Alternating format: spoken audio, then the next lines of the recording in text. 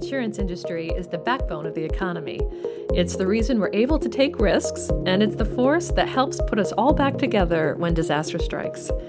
So in this podcast, I'm spending some quality time with key CEOs and leaders to ask them how certain world events can impact the insurance industry and how the insurance industry is impacting the world. We'll also be talking about how they rose to the C-suite. It seems like no one grows up yearning for an insurance career, but here we are.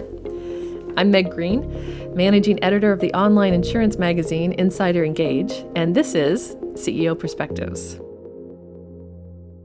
The foundation of the insurance industry is pooled risks. Insurers take on risks from their customers, charge a premium rate to do this, and when disaster strikes, they pay claims to make their policyholders whole. To stay in business, insurers must charge enough premium to cover those claims and their expenses, and ideally turn a profit. But insurers face the difficult task of setting those premium rates before they know what the final cost will be. Our next guest has 35 years experience in the industry and believes insurers are at their heart data analytic companies. But he says having the right human talent behind the numbers is key. Greg Hendrick is the CEO of Vantage Risk. He co-founded Vantage Group Holdings, the Bermuda-based insurance and reinsurance group, in 2020 with industry icon Dino Eridinas, formerly of Arch Capital. I caught up with Greg at Vantage Risk's U.S. headquarters in the small town of South Norwalk, Connecticut, about 15 minutes from where he grew up. Meg, thanks for coming up to South Norwalk, Connecticut and seeing the Vantage Connecticut offices. This is a beautiful office, and why did you decide to locate here? I grew up in the next town. I grew up and live now in the next town of Wilton, Connecticut, and decided, while I was not going to commute for sure to New York City, I wasn't even going to commute all the way down to Stamford, Connecticut. So we chose this as a spot, and it's worked out great for us. What do you do for fun? Oh, for fun? So first and foremost, is family. Two boys, 27 and 21, and my wife. And my wife comes from a wonderful Croatian that they immigrated to the U.S. when she was very young, and so we spent a lot of time together as family. Second is I am a golfer, and then when I get a little bit of time left over, I still love to read a fair bit. So. And can you tell me what your parents did? Sure. My father was a professor his whole life, and at St. John's University, which is where I ended up attending. And my mother mostly worked in the home as opposed to out, but did spend a few years working as a executive assistant in Wilton, Connecticut. For me, it was a great experience to be able to. My grandfather lived here for most of the latter part of his life, and so we were able to keep the family very close knit, all within about a couple miles of each other. Oh, that's great. And what did your dad teach? My father taught history, which I, for a while, thought about. And then when I went to St. John's, I was going to studied math and was going to become a professor, and ultimately changed my mind about that. What did you like about math? It's very organized, very structured. I have a very analytical mind, and math really lets you use that strength and play to it. And I'm not as much of a creative type. I'm not much of a musician, not much of a dancer, not much of a fictional writer, but I was certainly always very good with the numbers, and that's why I gravitated towards that field of study. And how did you shift from wanting to be a professor to getting into the insurance industry? So St. John's is a big part of my life, and I'm very involved with it now on the board of governors and a few other advisory boards. It's where I started going to. My father started teaching when I was 5, so I've been there since I was 5 years old. I met my wife there, also a math major. My sister-in-law went there, obviously a lot of my friends as well. And as we were graduating, my wife and I, or girlfriend at the time, decided we were going to get married sometime soon in the course of it. And when I started to do all the math of having to go on to a master's degree and on to a PhD potentially, and what a professor makes to start, and the reality of what the business world could offer, we decided that it was better to venture out into the business world rather than teach. And what was your first entree into the insurance world? I'm like so many people in this industry of my age cohort. One, never planned to get into it, so it was definitely an industry I knew little to nothing about. St. John's is a wonderful job placement program, and so I got sent to 3 interviews. One was for the Parks and Rec department, which was a wonderful job, but didn't pay anything either. One was for a life insurance company. I won't say which one, but I went to the interview, and the fellow that interviewed me had stacks and stacks of green and white computer paper for those listeners that are old enough used to have to consume all your information on a printed report rather than a screen. And I said, that doesn't feel like it for me. And then I ended up, the third interview was AIG. I think AIG is almost a finishing school for insurance CEOs. So many insurance CEOs have come out of AIG. Certainly, yeah. And again, certainly in our cohort of folks, there's a lot of AIG and my co-founder, non-exec chairman, Dino Ciordano, spent time there as well. So yeah, it's a great company. At the time, it's still a great company now, but it's a great company at the time from a development perspective. They were very, very comfortable giving a young 20, at the time, 1-year-old actuarial work to help support a $500 million deal for a car manufacturer's warranty program. And what did you like about that first taste of the insurance industry? Because it was the actuarial role, it really played to my love of numbers and analytics. And it was, so this is 1987. I won't say that spreadsheets had just been invented, but they were just really starting to get into full use in the business world, and that was just for me like heaven. I could write macros and code and analyze numbers and come up with conclusions, and that just was a natural fit for me in how I think about the world. So, what inspired you to start Vantage? I left XXL in February of 20 and was going to do what I think a lot of us do when we step back from a role like that. So Dinos had called me to say, geez, I think there's going to be an opportunity here. This could be a major event for the industry and could really change the dynamic. I wasn't sure when he called in February. He called me literally the day after I left to start to think about what might come next. And then we started to work through the project in the summer. I think, so that's kind of the how we got there. The why, it very much was around, I've been a big proponent, we talked about the analytics, big proponent that in the areas that we're in of specialty insurance and reinsurance, while there's a lot of analytics and going on, there hasn't been a real push to make it a core part of it. It's still a very gut feel underwriting approach, which is great. But I felt that there'd been a lot of advancement in the insurtech areas around certain solutions that we could now do a much better job of building a company from scratch, making talent the first bedrock anchor, but data the second most important asset, and really turn that into an analytics company, which is what an insurance company is in the end. And that because COVID had forced us to embrace technology, because the last decade had the insurtech wave and we had seen more technology coming in, there was a real opportunity to do things differently here. And that just excited me that we could put together a company, that we could do it from scratch, that we didn't have to have legacy reserves or legacy systems. And that was where we got going on that. And from there, it just kind of keeps going. And a very exciting roller coaster ride.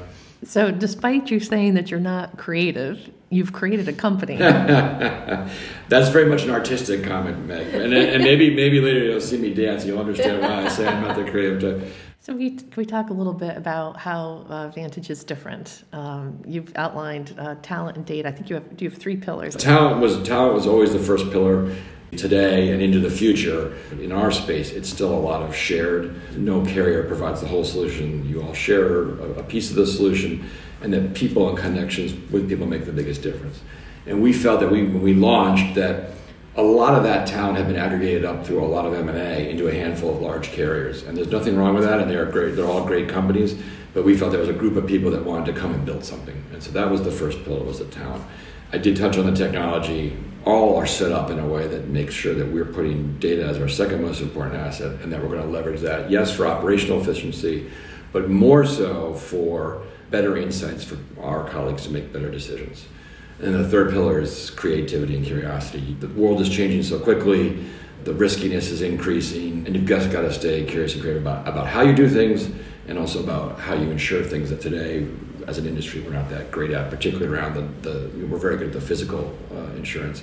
The non-physical is a little bit harder for us and something we're still working on, but we certainly want to be seen as that. So people, technology, data analytics, and curiosity and creativity. I like that, curiosity and creativity. I don't know of another insurance company that says it right on their website. Yeah, I think that's a little bit of, a lot of us in the industry have said innovation over the years, which is true, and I to me that was another way of saying it, but with a more an angle of both of people and keeping the people foremost. That's because how are you innovative? Well, you're curious and you're creative. And you can't just be one or the other, because if you're creative but not curious, you kind of tend to do the same thing over and over again. If you're curious but not creative, you think about things but you never really execute on them. And so we felt that was a nice way to say it.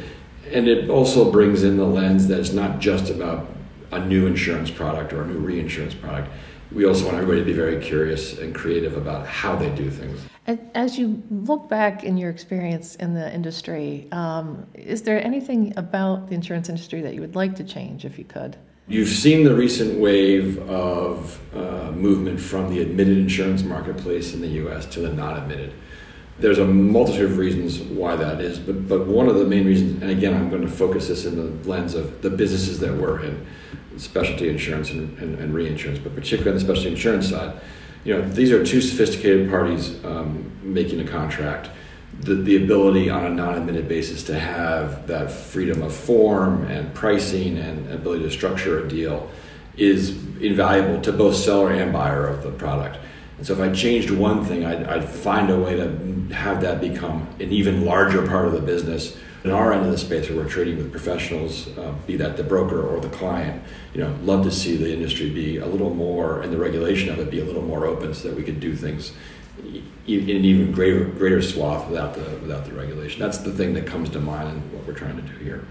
Could you give me an example of something you would want to do that it became difficult because of regulations? One big example across everything would be, for this area of the marketplace, why not have federal regulation instead of state regulation? And that would be, to me, a big change. And then you could then say, look, once you reach a certain size of transaction or a certain complexity of transaction, these rules apply and allow sophisticated buyers to interact with each other. What do you think of the explosion in the managing general agent, managing general underwriter space, the MGAs, MGUs?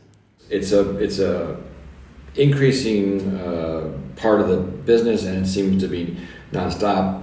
Look, there's cycles to this over the years. It grows, it shrinks, it grows, it shrinks. There's decidedly a preference from the providers of capital that they want to be in those businesses which are not as risky and volatile in terms of the outcomes, and that the same dollar of profit is valued more in that world than it is in the risk-taking world. That has ebbed and flowed over the years. I very much think it was what I touched on at the beginning of one of our foundational pillars around talent. A lot of talent, really big companies, hard to make a difference, hard to build your own path. Boy, I can go out there and do an MGA and do that. And you see a lot of that business model out there where you'll bring in 5, 6, 8, 10 people and start a new business as an MGA.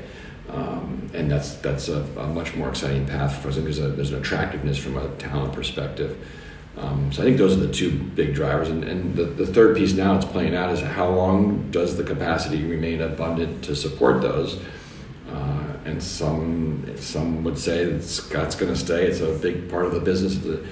I would say over time I've observed at least the interest levels in ebbs and flows from the carriers depending on how the results go. And so we'll have to just watch all that as we move forward. Speaking of the results, MGAs, MGUs got into trouble a number of years ago. You had big companies like Reliance and Frontier were accused of giving away the pen, gave too much power to those outside entities.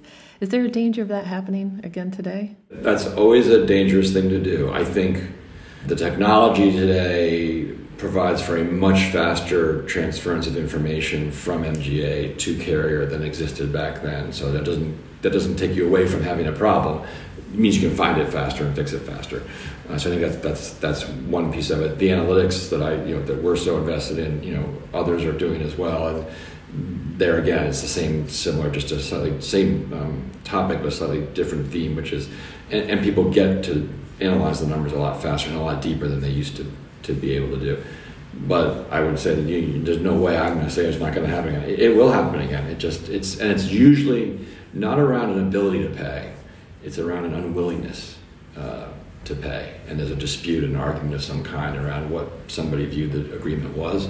And that's just the nature, unfortunately, of two companies doing business sometimes, or two sets of people doing business sometimes. So it will happen again. I just you try to be very careful about how you use that capacity, MGA-driven capacity. You're very thorough about how you gather the information, how you audit, how you interact, and you find really good partners, and you try to mitigate that risk as much as you can. And I guess there's more danger in the casualty lines, that it may take a couple years to develop. There's more danger in terms of it revealing itself. There's more explosiveness in the property lines, because if you write too much exposure, you can overwrite everything and blow the whole thing up. So there's either one can get you. But yes, and I would say yes, in terms of the systemic names you raised before, there's definitely more of a risk in the long tail lines.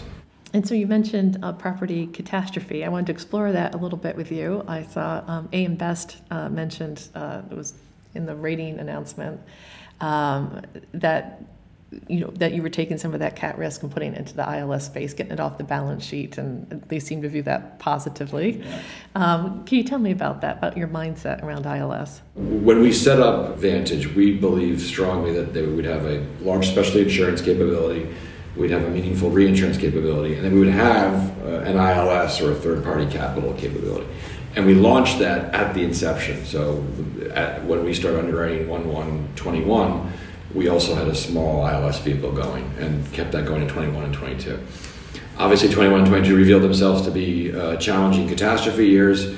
We just didn't have conviction that at Vantage, after the last 2 years of experience, that doing what we were doing, which was what you would normally do as a startup, is participate in the open syndicated marketplace, taking shares as much as you could, but we got very proud of what we've raised, but we had around $1 billion of capital, so we couldn't take big lines, that we weren't going to be able to make a difference in the marketplace.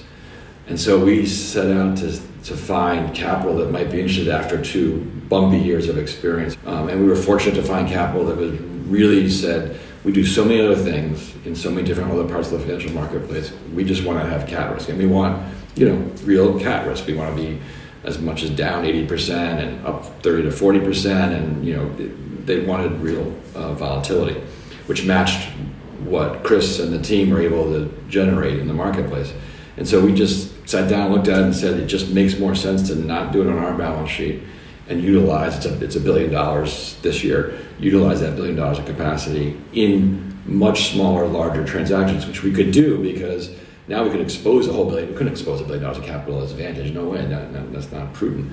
But we could expose this whole $1 billion of capital in Advantage to write against cat risk. So that was the rationale behind making the change. And thankfully, it's worked out great. Brokers, clients have been super supportive.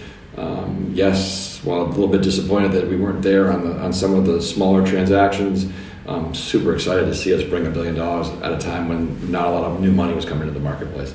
Looking out over the market in the coming years, what do you see happening? Well, I always start with what's going on in the world. I mean, to me, today, relative to when we set up Vantage, climate has, I won't say the climate change is getting worse or not, but it's clearly another couple of data points that things are still very risky and in that area of catastrophes and alike. Real inflation has perked up from when we started to today. Real inflation has picked up. Now maybe we're getting a little bit on top of it, but it's still meaningful. Social inflation, the courts were closed for the most part. They're reopening again. We don't see it being, there's an acceleration. It's just a return to what was there before. So there's a real riskiness there. And the political landscape, however you want to take that, political risk on a global basis, political risk within individual nations is as high as it's been, if not higher. To me, that speaks to people are very aware of risk. People are reacting to that, and they end up, generally speaking, that triggers sales, more demand for insurance and reinsurance. What is your favorite thing about the insurance industry? I love the fact that, 2 things. I love the fact that in the end, an insurance company is quite simply a data analytics company. We take in a bunch of information in the form of a submission. We analyze it, yes, and 100 years ago, we analyzed it just with our gut and a piece of pencil and paper. Today, we do it with great support and insights from technology and data, but that's all we do. I mean, and we make a promise to pay. We don't make a microphone or a coffee mug or one of the other things in front of me here. And we make a promise to pay and we fulfill that. The other part about it is, generally speaking, at the end of the day, wherever the money gets from us to a client, to someone that's been hurt or damaged, that we put people's lives back together. And that, to me, I think sometimes gets lost and we don't tell that story well enough as an industry. That is almost always the case. That in the end, we are helping someone or a company, which of course is an entity, a legal entity, but it's also made up of people that work there, that buy from the company. We're putting them back together after something bad has happened, and that social good has always felt rewarding to me in a way that I think we're doing a better job over the last 5-10 years of describing that. But we can always do a better job, particularly when we think about attracting young talent into the business. Do you think AI will have a big impact? I mean, it already is. The way we've set up Vantage and the way many people in this industry are going, that we're setting ourselves up to be able to harness data to bring AI into our businesses. And in our lens of Vantage, I can't speak to the other areas of the business, but in our lens of especially insurance and reinsurance, we'll be giving much better insights to the decision makers in our company than we ever could have before because of the machine's ability to consume all this information. And we are generating content at unbelievable rates. And you've seen those things. This year we'll generate more content than we've ever generated in the history of humankind. That means, as a decision maker in an insurance company, you can't consume all that yourselves and still do your job. AI can reach across all that, synthesize it for you, and give you, the human, a chance of making a better decision. That's how we think about harnessing it. I think that will just increase. I think there's and again, we probably don't have enough time today, but there's a much larger societal discussion around how far do you want to go with this and how far down the road do you want to go. We see an advantage in our little corner of the world is very much we're going to help our people make better decisions. Greg, thank you so much for speaking with me today. Thanks for having me, Meg. So what have I learned in this episode? I've seen how Greg Hendrick used his math background to become a successful underwriter, and how he sees the industry evolving to write more intangible risks. I also learned that even though Greg says he's math-centric and not a creative person, he's created a company that has a different approach to taking risk. Greg has also baked alternative capital into the company's business plan to offload property cat risk to the capital markets. For more information on property casualty insurers, please visit our website, insiderengage.com. If you've enjoyed this episode, please tell your friends. And you can register on our website to be notified of future episodes when we'll speak to another industry leader to share their insight and their story of how they rose to the C-suite. Thanks to Greg Hendrick for sharing his story with us today. For our producer, Richard Myron at Earshot Strategies, and my Delinean colleagues, Celine Frost, Kareem Magaro, Michelle Heatherly, Emma May, Goran Panzik, and Pierre Agavala for their help and support. For Insider Engage, I'm Meg Green.